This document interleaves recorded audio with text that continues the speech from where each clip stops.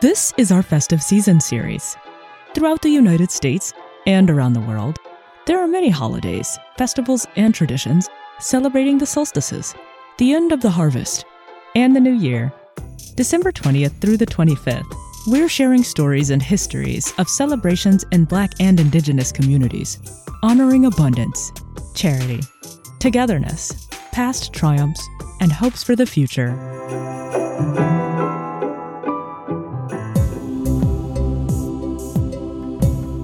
Ethiopian Christmas is celebrated on the 7th of January on the Gregorian calendar, or the 29th of Tassas on the Ethiopian calendar.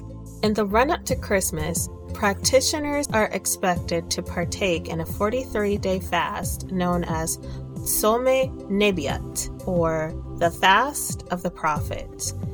During this period, believers must abstain from all non-vegan products and psychoactive substances, including alcohol, and can only consume one meal per day.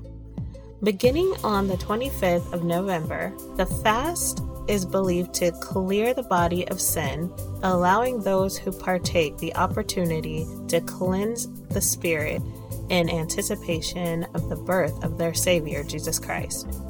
During the festivities, a traditional thin white cotton garment tapered with brightly colored stripes on either end, called a netela, is worn.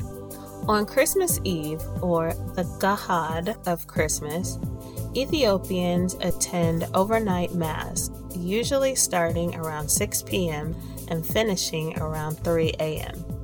Within the often circular churches, people line up around the sides and begin a long looping procession around the circumference of the church, soundtracked by a heavenly choir and a range of traditional instruments such as a sistrum, a tambourine-shaped drum.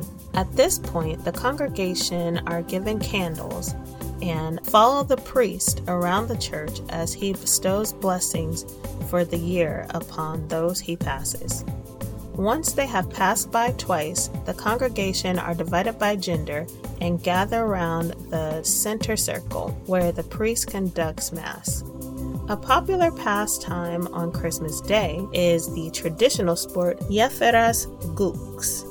Based on a centuries-old hunting tradition, the game is played on horseback and involves combatants throwing ceremonial spears at each other in an attempt to knock their opponents off their steeds.